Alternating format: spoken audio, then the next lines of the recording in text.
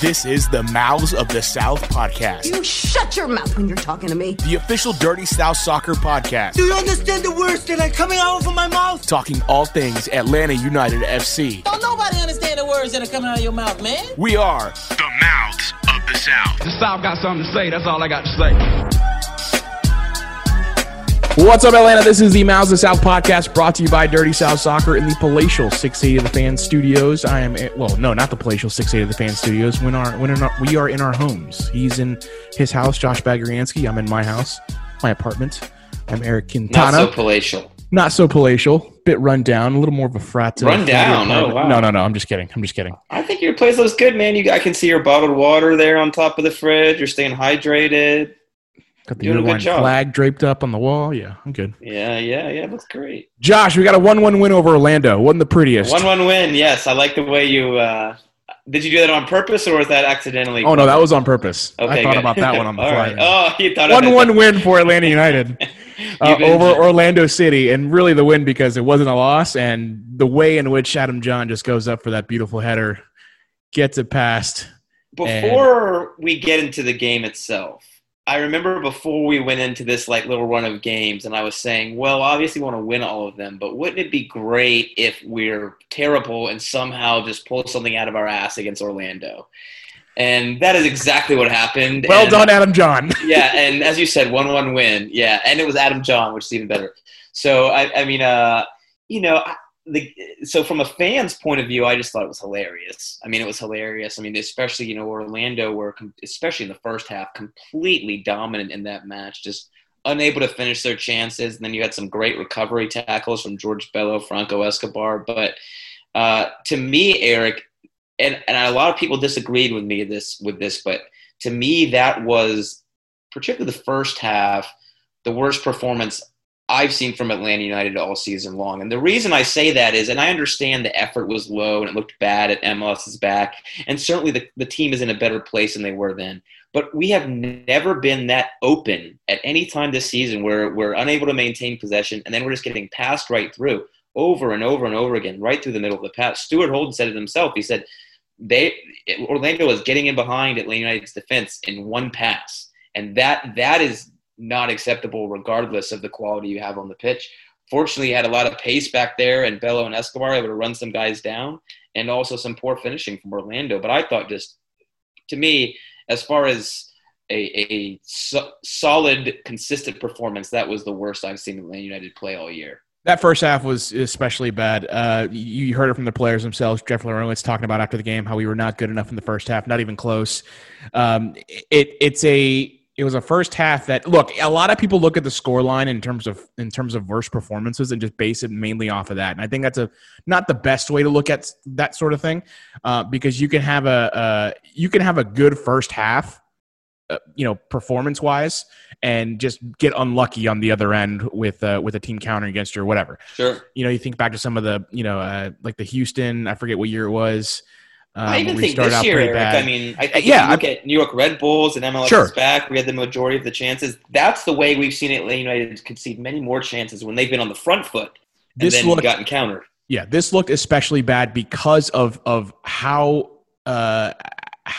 dominant Orlando looked in that first half. Yeah, like you said, how open they were, how they didn't score multiple goals in that first half. I don't know. They really should have put the game away probably at halftime. They took all 45 plus one to score the one that they did score. And you look at that first half and you think, man, I agree with you. I don't think I've ever seen it worse than that. I know the scoreline doesn't represent it that way, but it looked so bad. It looked like there was no way they were going to, one, get a result out of this match.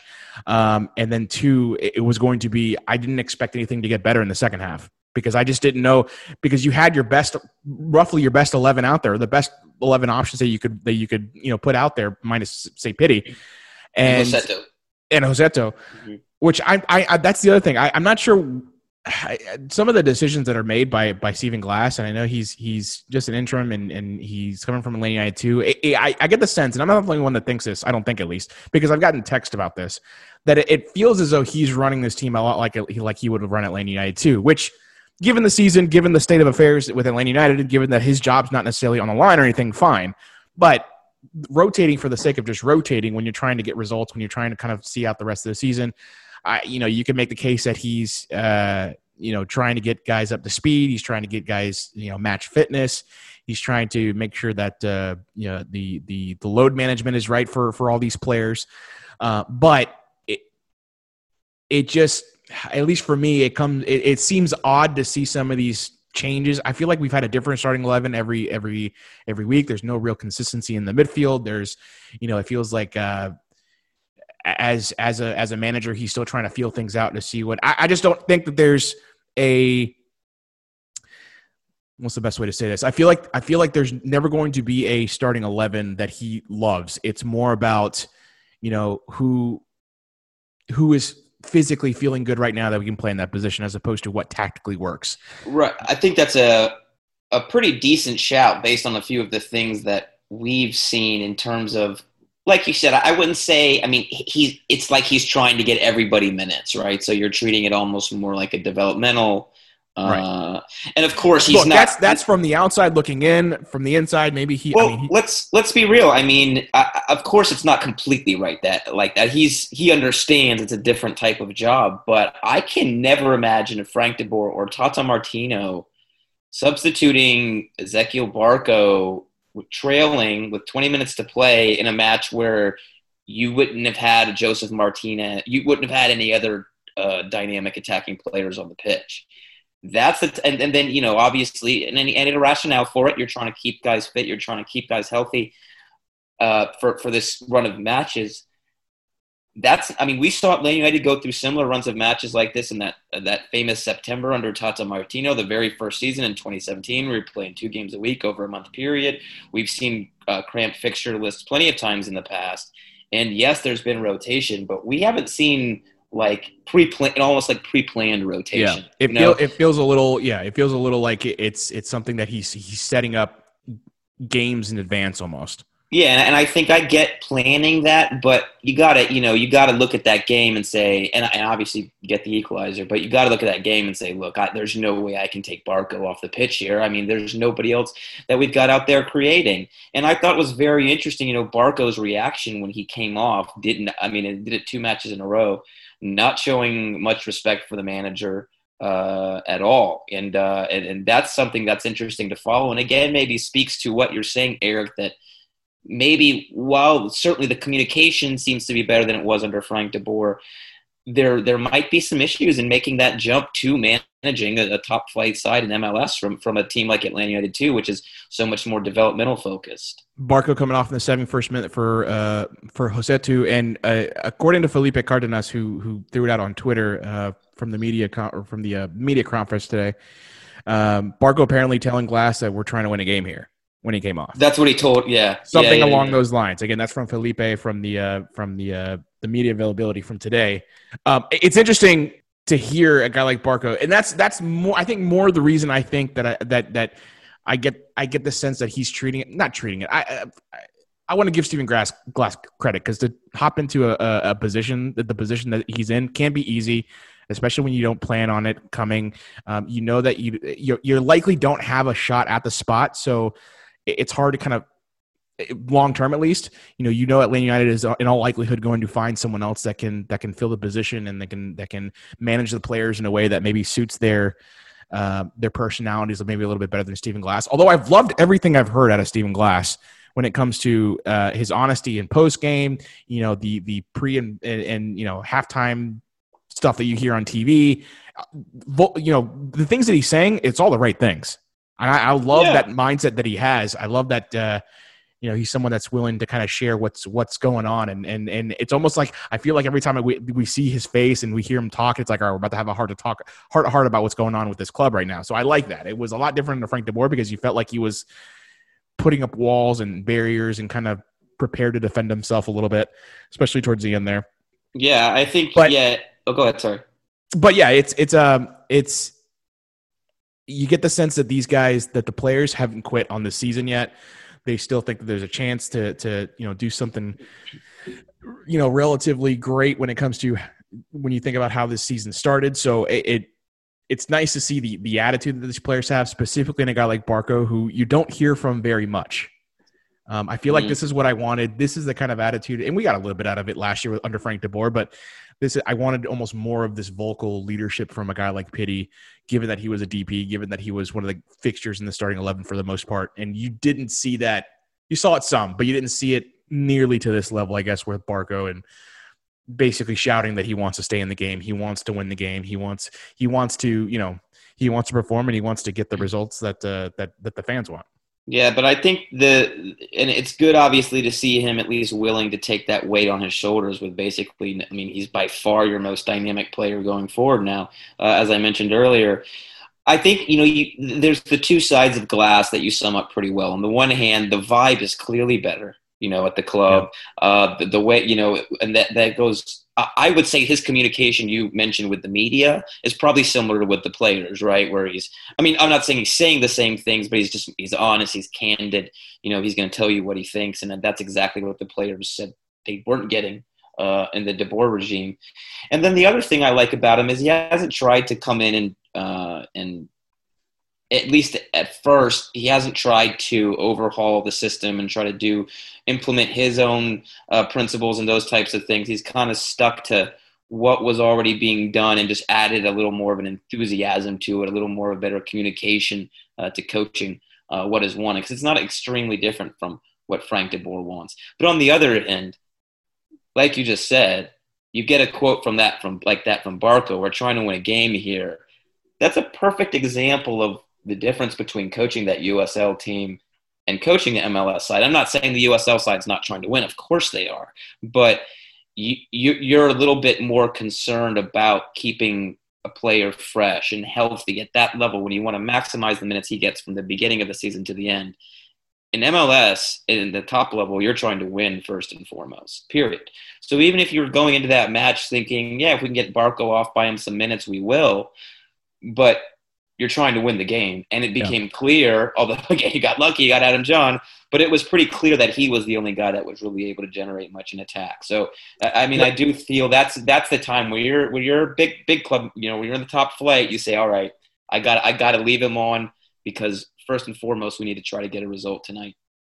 Well, look, credit to Stephen Glass for making the subs that he did make. Jake Mulroney comes in for Eric Rometti in the 84th. Adam John comes in for Eric Torres or Kubo Torres in the 71st. And ultimately, that's the pair that gets you the goal to come away with at least a point in this match.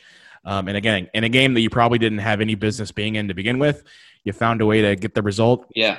Credit where credit is due, and to Stephen Glass. Did you see him in the lower left-hand corner of the screen, freaking out? I think it was Doug Robertson who pointed out at some point, talking about at least on Twitter. I didn't see it until I think he pointed it out. And that's the best reaction. He loved that there was his two subs, his two guys that made that paired up for the goal and helped Atlanta United get a point out of it.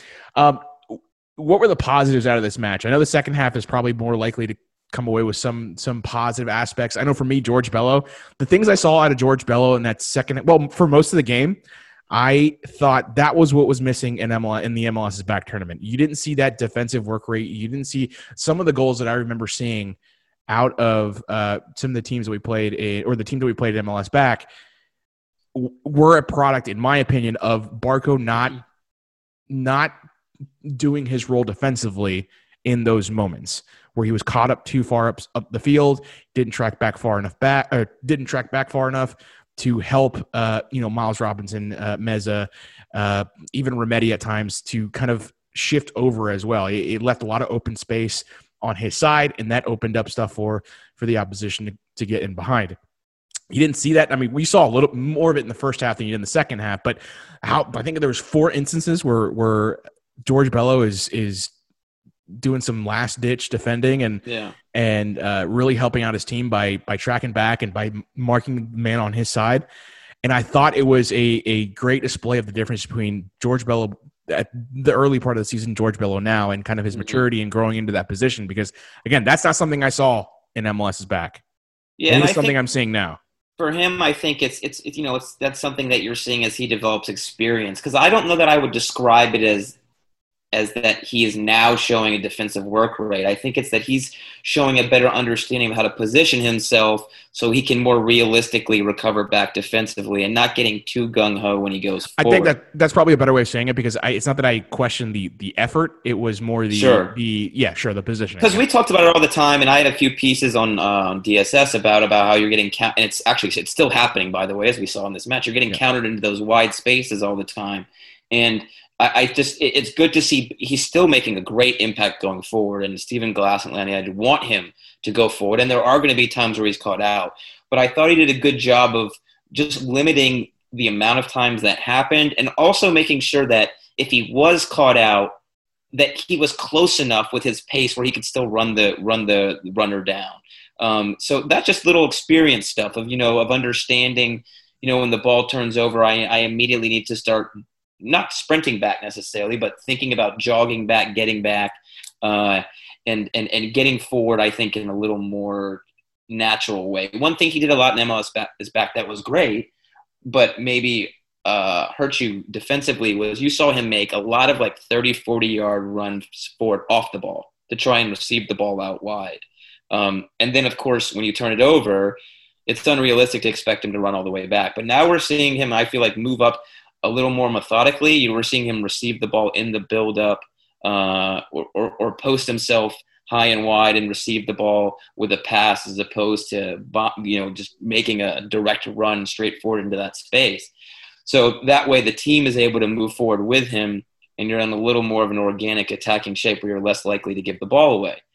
So again, just little things like that he's just learning with experience, where because we get it. You concede with a guy like Bello, you're going to get countered into that space sometimes, because in the end he gives you so much attacking that you're willing to concede that. But it's up to him with experience to find out how to limit opportunities for the opposition to counter into that space, and also to be close enough to the play already to recover with his pace when they are able to counter into that space he leaves open. I got a bit of breaking news in the podcast. Ready? Oh, God. Not often that this happens, but what happened? The sale of Pity Martinez has become official. Wow, that was quick. You think about these long, drawn-out transfer sagas we've had, and it feels like, no, a little more, we need a little more, or no, we're not even talking to them, or we laugh at your offer. $18 million for PT, they said, yes, they made an offer. Yes, we accepted it. And it was done in 48 hours. And it's not a knock on PT, but that's great money for him. I mean, and you got very fortunate because you look at the type of club he's going to for that amount of money. Those types of clubs, like an Al Nassr, they're not competing for guys going to Europe for the same dollar amount. They're getting guys that they can market their team around, that are flashy players, and in the end, they're fine with it being a sunk cost if he doesn't make the money back up if they sell him down the line.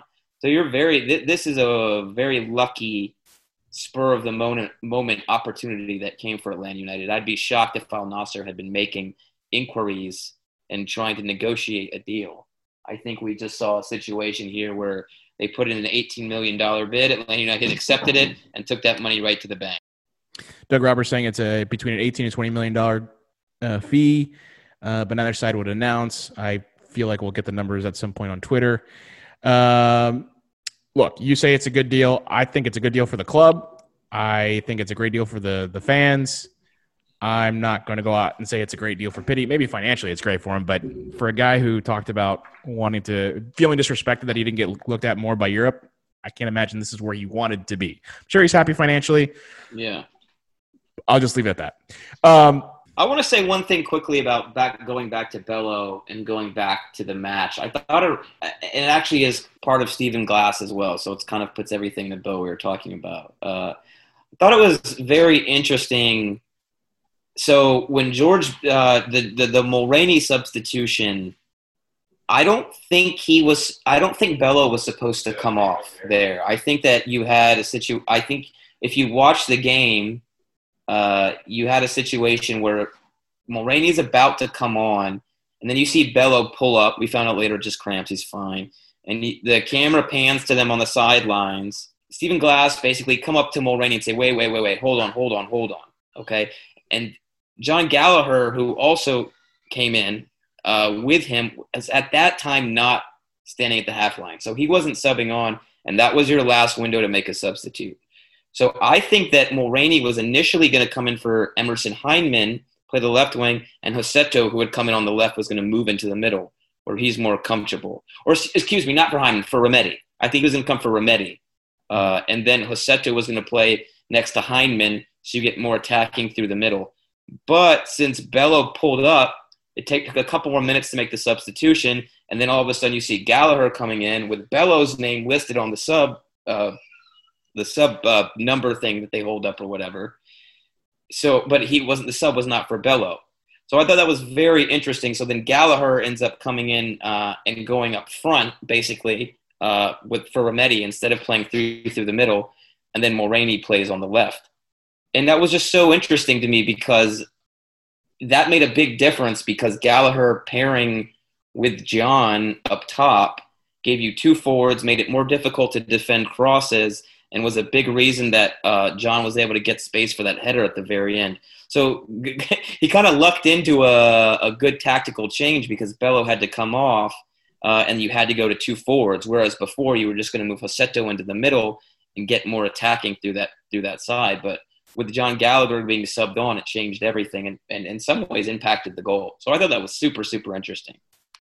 Yeah, I looked at most of this match, and I mean, outside of Mulraney and John, I didn't pay attention too much of what the subs were doing because it felt like at the time I still felt like we're not winning this game, and it was so bad to me. The second half definitely picked up, but it was so bad to me in the first half that you almost even lost interest to watch the rest of the game. I think I got a tweet from someone. Yeah. I said, how would you feel if how angry or upset will you feel if Atlanta United loses this match? And someone gave the perfect response. They said something to the effect of, normally I would force my family to watch. Now I don't even bother because I don't want to put them through that. Which is exactly how I felt. When John scored, I just first half. Everyone did. No one thought that was a realistic option at that point. That a cross from Mulraney would go into John perfectly, and John would find a way to head it in. Great for him. Great for him to shush the crowd, all 12 of them that were there, and good moment for Atlanta United. Look, maybe this is a moment. I don't think it's going to be. I think there's a lot more needs to happen. But maybe this is a moment that kind of helps turn the season around a little bit. I don't really expect it because, look, the guys that were in it that made the plays at the end weren't the starting 11.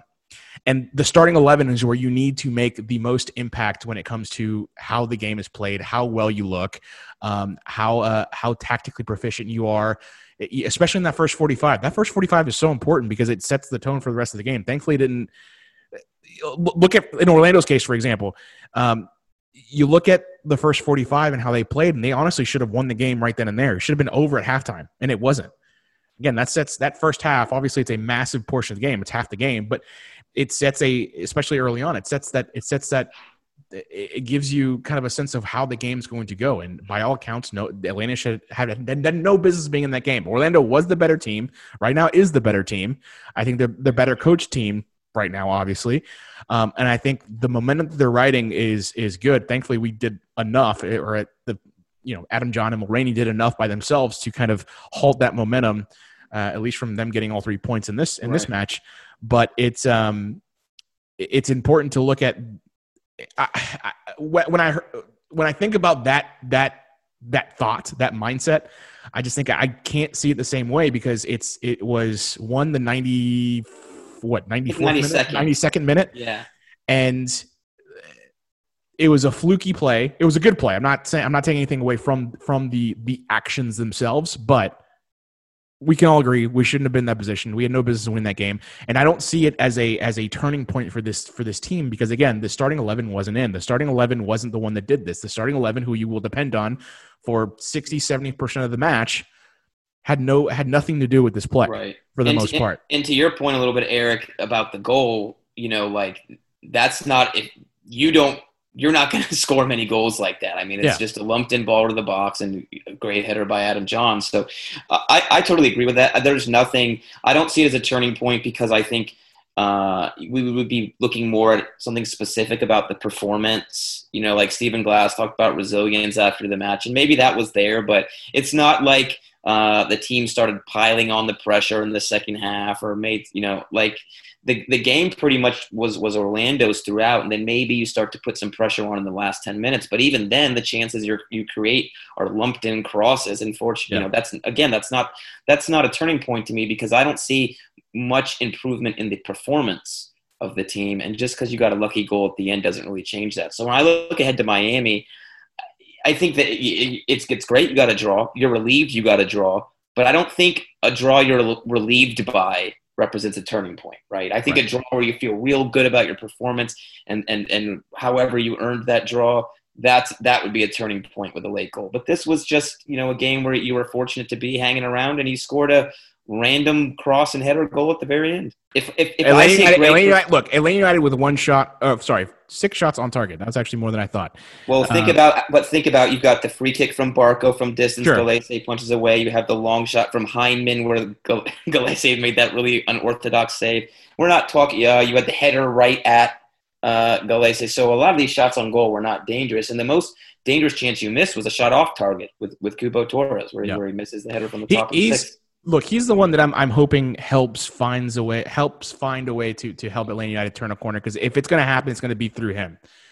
He's had 2 clear chances that he's missed over the last 2 matches, I believe, and he's a guy who you even heard on the broadcast. He's looking for a way to get back into the Mexican national team, and right now, in the last 2 matches, he's not a guy that's trending in that direction. But he's the guy that I think, if it's going to happen, it's going to happen through him. It's going to happen through guys like Joseto. It's going to happen through guys like Barco. If Jurgen Damm can get match fit, I think that's going to happen through a guy like him. I think that we're still in kind of like a wait and see period when it comes to some of these guys getting match fit, and some of the newcomers at least getting putting their stamp on this match, but it's or on this team. But I'm still hopeful that at the very least, Atlanta United can pull off a playoff spot out of the season. I think that's a reasonable expectation to have. Beyond that, I don't know.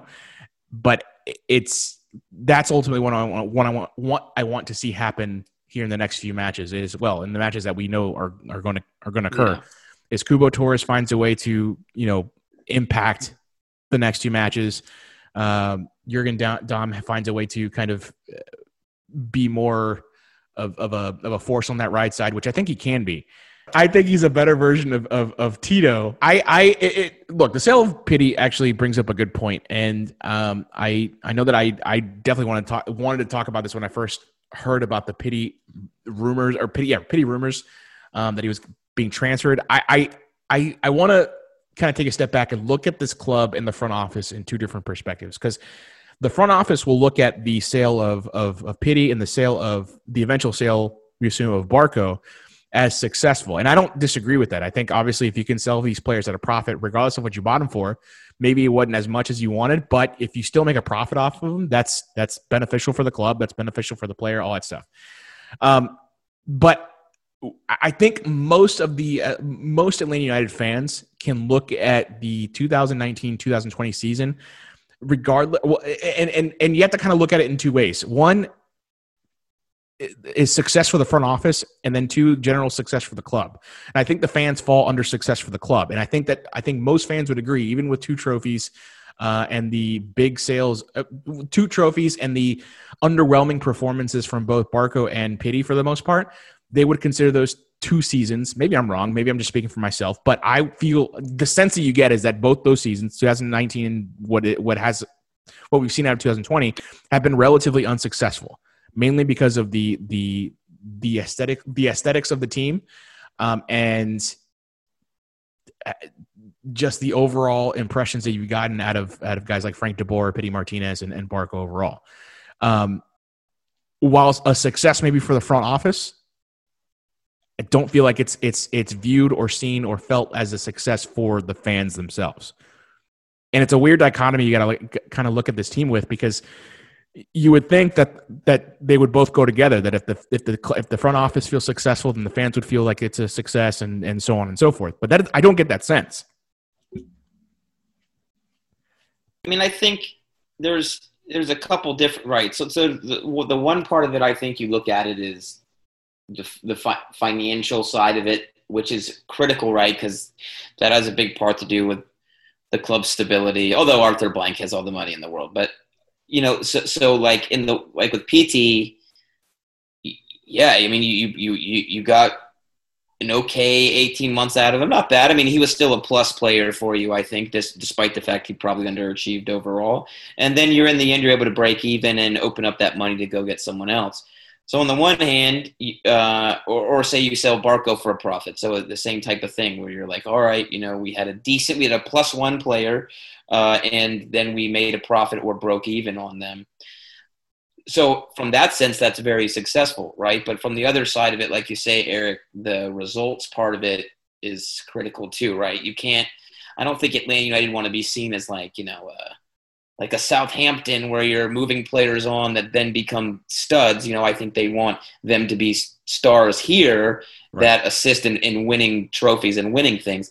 I would push back on the on-field product not being successful. I still think it's been quite successful, but I do think if you compare the first 2 years to the last 2, you do see some regression in terms of what you're seeing on the field, and then some stuff that we've talked about so much. People are probably tired of it by now, but just little things like correcting your depth and or adding balance in the middle, things like that. And I think you've seen a clear decline in those areas in the terms that the front office has made. So, I think where this all comes together is, personally, I think if you continue to get guys like PT, you're not going to make a profit on the next guy that's in the exact same situation. Al Nassr's are not going to come out of the woodwork and drop a bunch of money that they found in their sofa, to buy a player for $18 million. If you have another PT situation in 2 years, we have a guy that's a little older, he's maybe not performing at his best, he's not valuable enough to go to Europe, the South American clubs can't afford him any longer, you're going to be stuck with him on your books for a long time. That's what I thought. That's what I thought would happen with Pity. Yeah, and that's when you see a real connection between the finances part of the club not working and the results on the field not working, because the two things eventually will become connected. But you got lucky with PT this time. Barco, we'll see what happens. I still think it's not lucky because despite his performances, he's always been valued quite highly due to his age. But you've got to, first of all, supplement that with helping you win on the field, because that's what the fans want. And you've also got to realize that if they're not helping you win on the field, eventually these guys are not going to be worth enough to sell on, and you're going to be stuck with a guy or two that really hinders your ability to improve your team. I would label both Pity and Barco. Barco, not nearly as much as Pity, but Pity, for example, I would label him as more a miss than a hit. But not to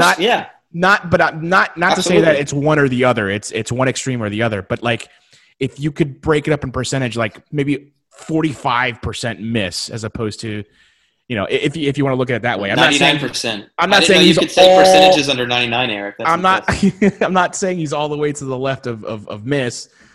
But and Barco obviously more hit than a miss, but but you're right. I don't see that. I don't see I will say a quote unquote miss like that, like Pity, being something that the club would want. They definitely wouldn't want to make that again. Not that they would try, but it's not going to be as easy to get rid of a guy like that the second time. You're absolutely right. I look at it, and I think you'll look at last year, for example, and Campeones Cup is kind of the weird one because while it's a good trophy to have, it is a one-off.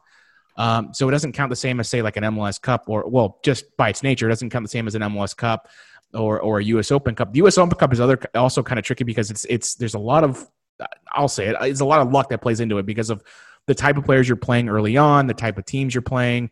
But nonetheless, Atlanta United found a way to get into that final and win it. So good for them. And it's a tournament-based thing. So, they found a way to really navigate that tournament and get a trophy out of it. But if you take away that Campeones Cup, then clearly it's not as – I feel like we just look at two trophies and think, fantastic. I don't see – The Campeones Cup is the thing that throws me off because I don't see that the same way I would MLS Cup or U.S. Open Cup, in the sense that those two are tournament-based trophies that you have to really fight throughout a long process, longer process than Campeones Cup. Sure, and I think although with the U.S. Open Cup, yes, much more impressive, but if you look at United's run through it, They did not exactly have a difficult draw getting through to the final and then winning at home. But I would also say, your Joseph Martinez missed penalty and Nick Dilly and two crazy moments. I agree. 100%. Toronto from hosting MLS Cup. So I put those two things together. That's what I do, because I agree with you. Like when people just say, "Oh, you won 2 trophies, a successful year," I'm thinking, no, I want to see the performances throughout the year. And you were very extraordinarily unlucky not to be in MLS Cup last year. That being said, I think some of the performance issues on the field that we've kind of talked about, the team is clearly not as good as it was in 2018. It was clearly not as good last year as it was in 2018. And I don't know if you can be as good in 2021, based on some of the personnel issues you had. Maybe you can. I think there are some good pieces in place, and Joseph will be back. But, that's the worry, right, in terms of the front office, is while we can sit here and have this debate about whether the team is enjoying success, there's no question that the team itself and the performances have not been as good over the last 2 years as they were the first 2 years for Atlanta United. And that's where things need to change. It's going to be hard to imagine much of that happening this year. This year is such a wash, but, go ahead. The other thing is that we look at it as a success. I look at it, at least, well, and the front office does too, and most people do, as a success, as a positive for the front office to sell Pitty, to eventually sell Barco for a profit. But what I feel like is not being mentioned is the amount of money that I think Atlanta United expected to make off of a Pitty, expect to make off of a Barco, and that's not nearly as high as I think they had planned for. You don't spend that much money for a potential $4 million return. That's not good investing. That's okay investing. With Barco, I don't know if I agree because of his age. With Pitty, and again, you look at the type of player he ended up being, you kind of wonder what they were thinking, right? Because it was quite clear now that we know Pitty, now that we've watched him. And again, I'm not saying he's a bad player. He's a +1 player, but I'm surprised they didn't foresee getting themselves into this position and saying, this guy's good, but he's not like so dominant where he's going to go to be on the European radar, and he's a little too old for someone to take a chance on him to spend a lot of money. And again, you just got lucky in the end. But like with Barco, I can see, and I think they expected a profit, and I think that's kind of going the way they expected despite pandemic. The Pitty thing, they got extraordinarily lucky. And now looking back on it, I kind of wonder what they were thinking, being able to think that they would ever be able to get value in return for him. And in the end, lucked out, and that's great. But that's not going to happen with the next guy like that. Look, it's all that matters. Just let's not try to replicate this. Yeah, learn from it. I would like them to stick younger. It's very risky. We just saw with Pitty. When you go get a guy, what was he, 25 when he came here, 24? For whatever reason, I thought it was 27. Hold on. 20. That feels high. Yeah, I think that's a little bit high. That's a big difference in terms of a player. Yeah, Sorry, he's 27 now, yeah. Yeah, so he was like 25 when he came over. That's a big difference, right? Because if Pitty comes and he plays even good but not great for 2 years, no one wants a 27-year-old good MLS player, But if you buy a 18, 19, 20-year-old and he plays good in MLS, and obviously you'd want him to play better, but he plays good, someone will take a chance on him because they'll say, oh, he's playing well. I can see the potential in him. He's 20, 21 years old. So I think the main lesson Atlanta United should learn from this is stick on the younger side for your DPs unless you're pretty sure that you're going to get a guy that comes over here and absolutely dominates. And with Pitty Martinez, as we've discussed, he was never going to be that guy. I look at, so I went back and actually watched some of the, I want to say the extended highlights of the Copa Live run for River Plate. And I never thought that he kind of stood out as a guy that was going to dominate a game. I thought he was a player, and I think it's obvious now that he's a player that needs to be surrounded by other really good players in order for himself then to look. He's like an X Factor guy, right? He's a really good, he's a really good piece to an already put together puzzle. And Atlanta United has not been that basically since.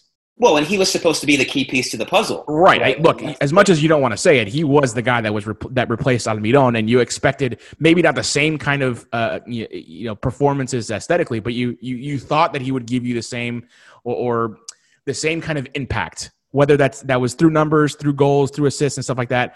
or through just his dominance on the field in other ways. You expected that same kind of impact where he drew defenders, where he was able to take guys on 1v1, where he didn't turn over the ball as often as he did, where he made more he was more of a threat going forward than I think he ever was with Atlanta United, and he was never that. And I never in what I watched, what I went back and watched, I never got the sense that he was this impact player. So I was with you. I was like, I'm not quite sure what they saw.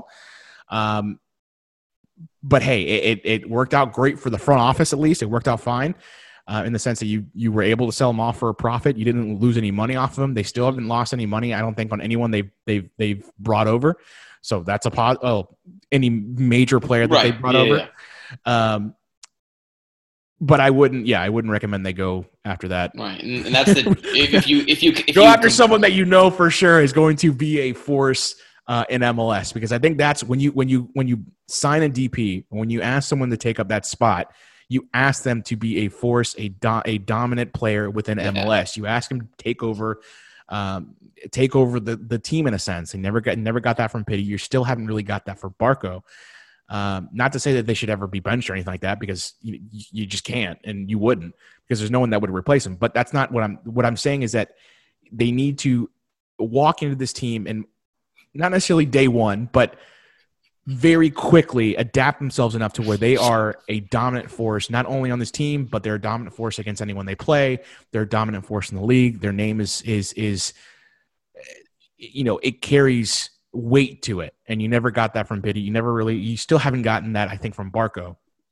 And that's where I think the front office at least has missed in that aspect. Well, would you say, okay, so how would you assess overall your confidence right now in the front office? I mean, we don't completely agree on the comparison between PT and Barco, but I do agree with you. But Barco clearly has been better as a DP than I think Pity has. Well, but I'm saying also it's lower risk, right? Because he doesn't have to, he's been injured, but there are still clubs like this guy, if we can keep him healthy, he's 21 years old. Yep. But remember, I view it in two ways. I view it from the fans' perspective, right? Totally. The result-driven aspect of this whole thing, and then the front office is going to look at it and say, okay, well, we obviously want that, but long-term, bigger picture, we also want to be able to sell him for a profit down the road. I think that since Paul McDonough has gone away, there's clearly been some kind of shift in the mindset in the type of players that they're looking at. And the type of players that they're going after, not only for say DPs, but also for the supporting cast of this team, of the guys that are going to be the focal point of this starting 11. You found a way under Paul McDonough to get the best out of your supporting cast, and that hasn't happened since he left. Yeah. I think that's the most worrisome thing. I think you're really starting to appreciate what he probably brought to Atlanta United, especially early on, and what he could potentially bring to Inter Miami.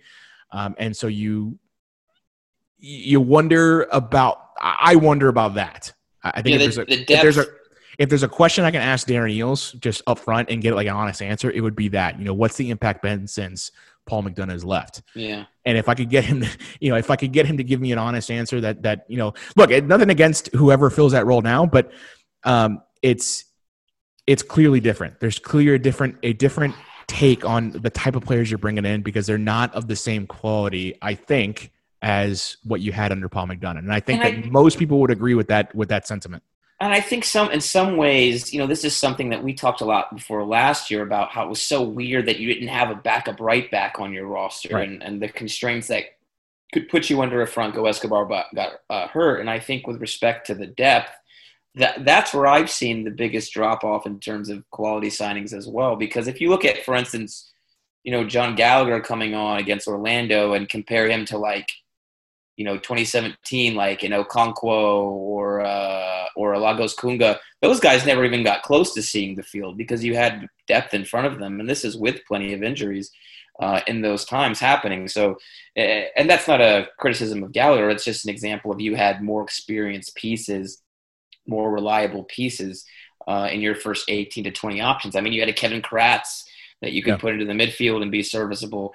And certainly that's where I see the drop off. I do say this, though, after watching these last few matches, I'm a lot more bullish about the first 11 than I was after MLS is back. Obviously, you have major issues with the front three. With PT now being gone, Joseph is out. It's going to be tough to score goals. But now that I look at it, and we've seen Mesa before the injury play a few matches. Now we've gotten to see walks. We've gotten to see Robinson has maybe even improved his game a little bit. You're good to go at center back. We see the left back in Bello. Is maybe one of the great young talents in the league right now. Escobar is a very good right back if you play him over there, or you can play him in the middle. I think Rossetto, I'm quickly becoming a huge Rossetto stan. I'm Rossetto stan. That sounds like a Central Asian country. But anyways, I think that he is we've talked all about replacing Darlington Nagbe, and I'm not saying he is Darlington Nagbe, but you do have a guy who can play right in the middle of the field and can give you 93, 95% completion of his passes. And certainly you saw exactly that missing in the buildup against Orlando. So I'm very positive about that. So I think when you look at it, you can make 2 or 3 good signings next year and be right back where you are and have some good depth, be back right where you were in 2018. So I'm a little more positive about the pieces than I was, because I've seen some of these guys that we didn't maybe get a look at MLS's back, or you had the green card issue with Rossetto in the first couple matches of the year. And then obviously the pandemic has thrown a curveball into everything. But I've seen some of the pieces that maybe we were questioning not being there a few months ago. I'm starting to see them come to fruition now. The issue is just you have nothing in attack other than Ezequiel Barco. So if you're Atlanta United right now and you're looking to sign the next DP, are you looking specifically at a number 6 that can help out in the midfield? Right. Yeah. Are you looking at someone that, say replaces Pity right out the gate? Someone that an attacking player that can go to goal and create something going forward, as opposed to building in the midfield. Because if it's me, it's something that can help your midfield right now, because that seems to be where the biggest hole is. That seems to be where Atlanta United is having the biggest trouble. That seems to be where I feel like you can get away with the attacking players you have right now. But if you don't fix whatever's going on in the midfield, you're not going to get anything going forward. And I think that was evident against Orlando in the first half. I think that's the biggest problem. I think before anything else, you got to solve that. Otherwise, you're going to bring in another DP and find yourself in a similar situation. I think, unless he's just the greatest person, the diamond in the rough that no one's ever seen before, you're going to find yourself, I think, in a similar position you found yourself with Pity, in that this guy was a guy that, as soon as he got the ball, he couldn't find anything. He couldn't open up space. He couldn't. Basically, you weren't going to be able to get service to a player that can then go forward and provide some attacking presence. Yeah, I think it's funny, because you're not scoring goals, and I think the fans have realized this year, but this year they didn't last year. You're not scoring goals, but you're not playing defensively. It's not. Yeah. You see those fullbacks getting high. You're usually controlling possession. It's an issue of finding that balance where you can find someone to connect defense to attack, where you're getting the ball into dangerous positions quickly before the defense can recover, and someone who's also protecting you against those counters and providing that balance. So part of that is, like I said, it's that Nagbe position. It's that Rossetto guy, the guy to sit in between the midfield and the defenders and connect, whether it be dropping the ball back and resetting or finding someone in front of them. But you also need that player that plays a little bit behind Rossetto to protect the back four against counterattacks, and then also to provide that maybe first link up in possession to get Rossetto the ball, so he doesn't have to drop all the way back in to get it. Jeff Larentowicz can do that, but he's very old. And there are sixes. I can't remember if it was you I brought this up with or with Joe on the overlap with Five Stripe Final, that there are a lot of sixes that are kind of a combination of Larentowicz and Remedi, who can that would be a DP type 6 that can both is versatile enough to get back, sit in front of the front 6 and defend, and also be able to like Remedi does, kind of get out of tight spaces a little quicker than Larentowicz, a little livelier. So if you can find a 6 that does both of those things, that's like a DP level guy, then I'm all for it. I would present the devil's advocate part of it, though, is we can't score. Yeah. So, if you go into next season I mean, granted, Joseph Martinez is going to be back, right? But we say that, but Joseph Martinez by himself isn't going to do, at least from my opinion, that he's not going to do much, again, by himself. If he doesn't get service, then he's not going to be. And then the other part of this, though, Eric, is if Barco is gone, right, then you have 2 DP spots open. So are you going to stick with your front 3 as your designated players, as we saw in the last couple of years, PT, Barco, Joseph? Or are you maybe going to add 1 front 3 guy, 1 attack guy, and then maybe go get, like you said, a really good center mid or something like that? So if you sell Barco, you have a lot more options. But in the short term, the clubs say they're trying to replace PT in this window with an attacker. I can see your side of it. I mean, I think if there's that type of 6 is available, I would go get that type of 6 because I don't think you're going to win MLS Cup this year anyway, right? So why not go ahead and get the best player available that suits a need, and then you can improve the attack next year by either replacing Ezequiel Barco's designated player spot if he goes, and then also, obviously, you already know Joseph Martinez back in the lineup. I also think that if you're looking already towards next year, not to say that you're looking past the rest of this year, but if you're looking towards next year and what could become and maybe a better future for Atlanta United, you'd rather, I feel like, have someone like a number 6 in the midfield accustomed to the playing style of Atlanta United, accustomed to some of the players that he'll be playing with next year. Go ahead and build that chemistry. I feel like an attacking player, I feel like it takes a shorter amount of time for an attacking player to build the chemistry needed to be efficient than, say, someone in the midfield who's looking to link up play with some of his teammates in the midfield. I feel like it's a quicker process to get accustomed up top or in the attack than it is in the build-up.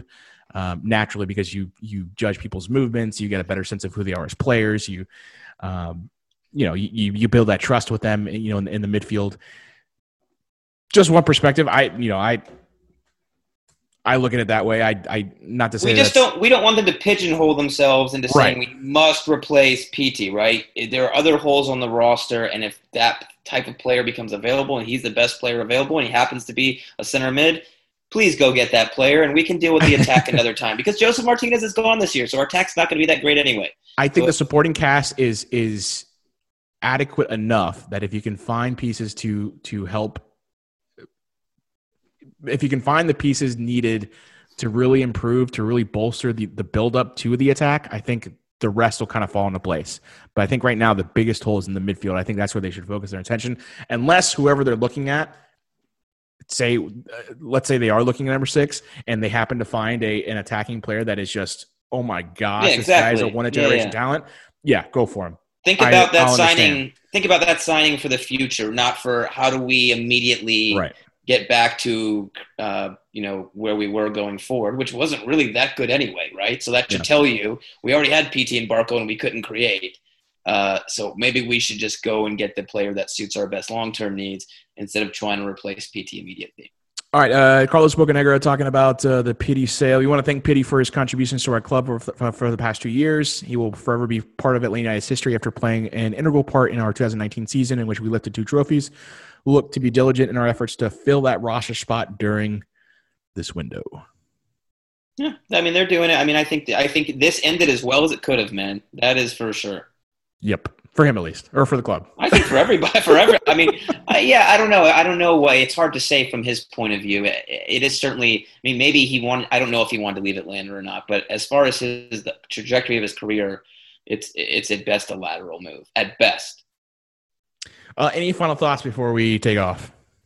Yes. Are you going to apologize to Parceros for your absolute... It wasn't Parceros. It was just Danny. It was just Danny, our friend from Sempre United podcast. Look, what I will say is that was probably the dumbest thing I've ever done in this podcast. Can you just explain in your own words what it is you did? Because otherwise I'm going to do it. From my perspective, this was supposed to be a fun back and forth. It was supposed to be something that just engaged both the podcast, and we would talk about them and they would talk about us. Nothing that I was like contriving, but I thought, you know what? I like doing this from time to time, just I do it with Home Before Dark all the time, or they'll say something I disagree with, or they'll tweet at me something and I'll call them out for it.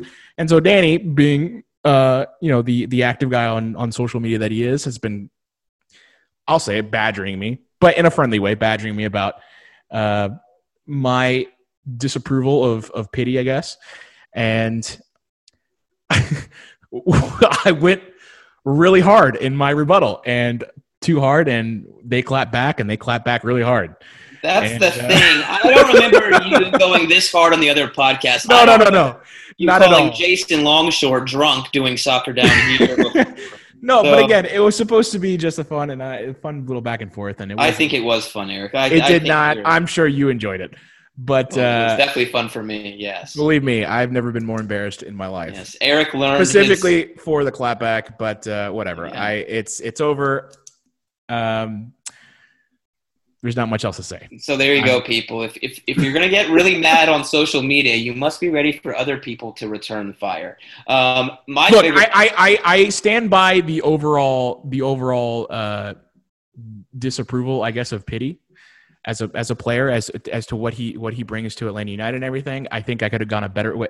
I could have gone about expressing it in a much better way, being a little better prepared. I think you did express it well. Being a little better prepared in how I presented my evidence for him not being the best player that Atlanta United's ever brought over. Preparation has never been our thing.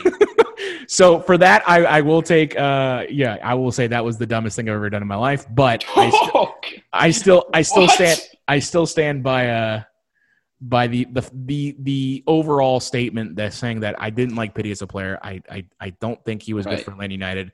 I don't think that, like we've said on this podcast, I think we're lucky to have gotten something from him. And by the way, I don't think I'm the only one in the world that thinks that he hasn't been a great player, and still is yet to prove that he can be a top quality player for any team he's played for. I think he was good for River Plate, but I think he was surrounded by a cast of players that were legendary for that club. So that there has something has to be said about that. To then go from there to Atlanta United and be, really lack the I don't know, really lack the power or the presence to be a dominating force on this team, to be a threat game in and game out. That I never saw. That I don't plan on seeing from him, regardless of where the rest of his career takes him.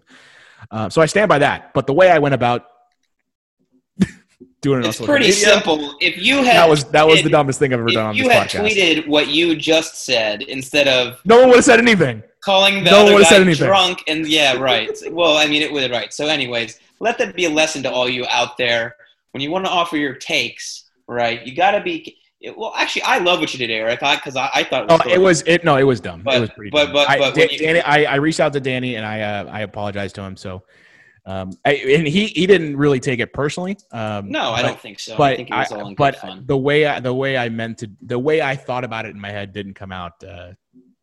Well, all I know is Diego Rubio, forward for the Colorado Rapids, replied to one of Danny's clapbacks, also ripping on you, Eric. So I know. I will say one thing. I don't really care about you and Danny in this situation. This was brilliant for me. I was just watching the whole thing go down. It was too funny. And but yeah, I mean, obviously, I would love to forget those guys. And I would love to forget that it ever happened. And I got offered. Strangely enough, they weren't that mad because they got offered to do some. I think Nico Perez is looking to do some kind of Zoom meeting thing about the. No, they weren't mad. You were just getting hit from all angles. So I was. You had to play defense a little bit. I did. But all's well that. Thank you for bringing that up, Josh. I appreciate it. Yeah, I think you should do it again. No, definitely don't plan on doing that ever again. Definitely don't plan on doing that Sam. ever again. Sam will do it. All we have to do is let's just hope that no one on this podcast ever does anything like that ever again. No, I want Sam to do it, and it could be so easy because we just find a time where he's really, really perturbed, bothered by something, and then just set him up right away at the beginning of the podcast, and we'll have a beautiful, beautiful hot take content situation, and you won't have to bear the brunt of it this time. All right. Inter Miami coming up against Atlanta United on Wednesday. Terrible game. What are you looking forward to seeing? After Orlando, I don't know what to expect. I feel like what else is there to expect other than much of the same. But I'd certainly like to see a more solid performance. Like we said, the one difference from the Orlando match to the other ones was that you're a little bit too open. So I'd like to see that change, and I'd like to see specifically what changes that, whether it's personnel, Haseto coming in or changing up your midfield three or whatever. But obviously, you got to create and score goals, and I would like to see that. That's what I hope to see, but that's not what I'm expecting to see. And I guess the only good news is Miami is in the exact same situation. Yeah, in terms of creating chances. One of the things that Stephen Glass said after the Orlando match was that he was impressed by the resilience that the club showed, and I think that one of the other things he said was that he said at halftime of that match, and this is kind of what I guess changed the mentality for Atlanta United, at least to put on a better second half than it was in the first. But he asked of the teams, like, can we play with intensity before the other team scores? Can we play as if the game is always on the line? Something to that effect. I know that can we play with the intensity before the other team scores is something he actually said. And then he went on to, I'm paraphrasing, but he went on to say, can we play with that can we play as if the game is on the line from the second we kick the ball to start the match? And I think that if you're going to see anything, it's the mindset of either we're already losing the game or the game is already on the line, and we want to play with that intensity from the get-go. Because I don't think we saw that in the first half of Orlando. I still don't think we've seen that much out of this team, this intensity to score first, to put the pressure on this team to whoever they play against, and to make life difficult for the other team. The thing I've always seen out of Atlanta United is that it always looks easier for whoever Atlanta United's playing against to play against Atlanta than it is for Atlanta to play whoever they're playing. It always seems as though Atlanta United is making the job of their opposition easy by opening up the midfield, by allowing runs in behind, by whatever the case may be, by not having much of an attacking presence. And can that change against a team who's also still trying to figure it out in Inter Miami? If they can do that, I'm hopeful that at least it'll be a better performance. I don't really care at this point if they even get a win, because I just want to see some kind of progression. Because if you see some kind of progression, you can have some hope for the rest of the season. If you can get a result out of it, great. But after Orlando, I just don't know what to expect anymore. Yeah, well, that's the one thing is, obviously the attack has been the same thing over and over and over again. And, I think a big thing with the attack is some of it I think we're overanalyzing. A lot of it is just Joseph Martinez is not there. But certainly that has nothing to do with what you just talked about, Eric, right? Like being too open, having a team able to win the ball back and play one pass and be in behind. And that's not something we've seen from Atlanta all year. Defensively, you've been relatively solid. And that Orlando match is one where you could have conceded 3-4 times. So certainly that's going to have to get back to what we're expecting. And then you just hope something happens in attack, but I don't fucking know. It's just who knows, man? You just got to, you got to get those guys in the best positions possible and just, get that result however you can. Against a team like Miami, though, you can grind out a 1-0 win maybe because they're not attacking much themselves. But long term, you're going to have to start creating something in attack, and it's just hard to see that happening with the personnel out there right now. Whether Ezequiel Barco is your only player that can hold the ball and take 3, 4, 5 touches in the last third without losing it or having to play the ball back and recycle it. So that's just a situation you're in right now. But I think you speak well to the key being to be a little more solid in terms of the defending and midfield. Tell them where they can find you on social media. Yes, you can find me at JoshB914. You can find me at Eric G. Quintana. You can find the podcast at Dirty South Soccer. You can find the podcast at MOTS Podcast. Follow us on Instagram. Follow us on Facebook. All the social media avenues that you use. I'm pretty sure we're on all of them at this point. Say something so I can find this Lucid FC read. Yeah, I was about to say, what does the football? Oh wait, no. Oh wait, hold on. We can't ask that question yet. Not yet. I ask the questions here. Yeah, you ask the same question every time when you do the read. I'm trying to find it. I thought you did the Lucid read fantastically well last week. Here we go. Best performance. All right, here we go. Let's go, Eric. Shout out to Lucid FC, a sponsor of the podcast, Mountain South Podcast. Lucid FC, a distinctively modern clothing line based right here in Atlanta, promotes freedom of fashion, gender, and role. Deeply British American heritage design approach to clothing. The brand's iconic logo, immediately recognizable. You can see it all over social media. Twitter, Instagram, Snapchat, all the good stuff. Pants, outerwear, hats, hoodies, shirts. They have everything, man. They've got the masks now with their Lucid FC logo. Josh, ask me what the FC stands for. Yeah, I was going to ask you that, interestingly. What does the FC in Lucid FC stand for? Footwear and clothing, a perfect match for fans of the football clubs. Check them out, lucidfc.us. See why all the celebrities are, I don't know who the rapper is, but there's one rapper in all of his videos. He's got Lucid FC stuff on. Oh, really? Oh, cool. Yep. Check that out. lucidfc.us. You can check it out at select retailers, Urban Outfitters, Wish, Epitome. Check them out, lucidfc.us. lucidfc.us. All right, any final thoughts before we take off? No, it's always a pleasure. Hope everyone's staying safe out there, and I don't know. We'll get through all this shit soon enough. And I mean everything. We will have a podcast after the Miami match. And until then, see you later, Atlanta.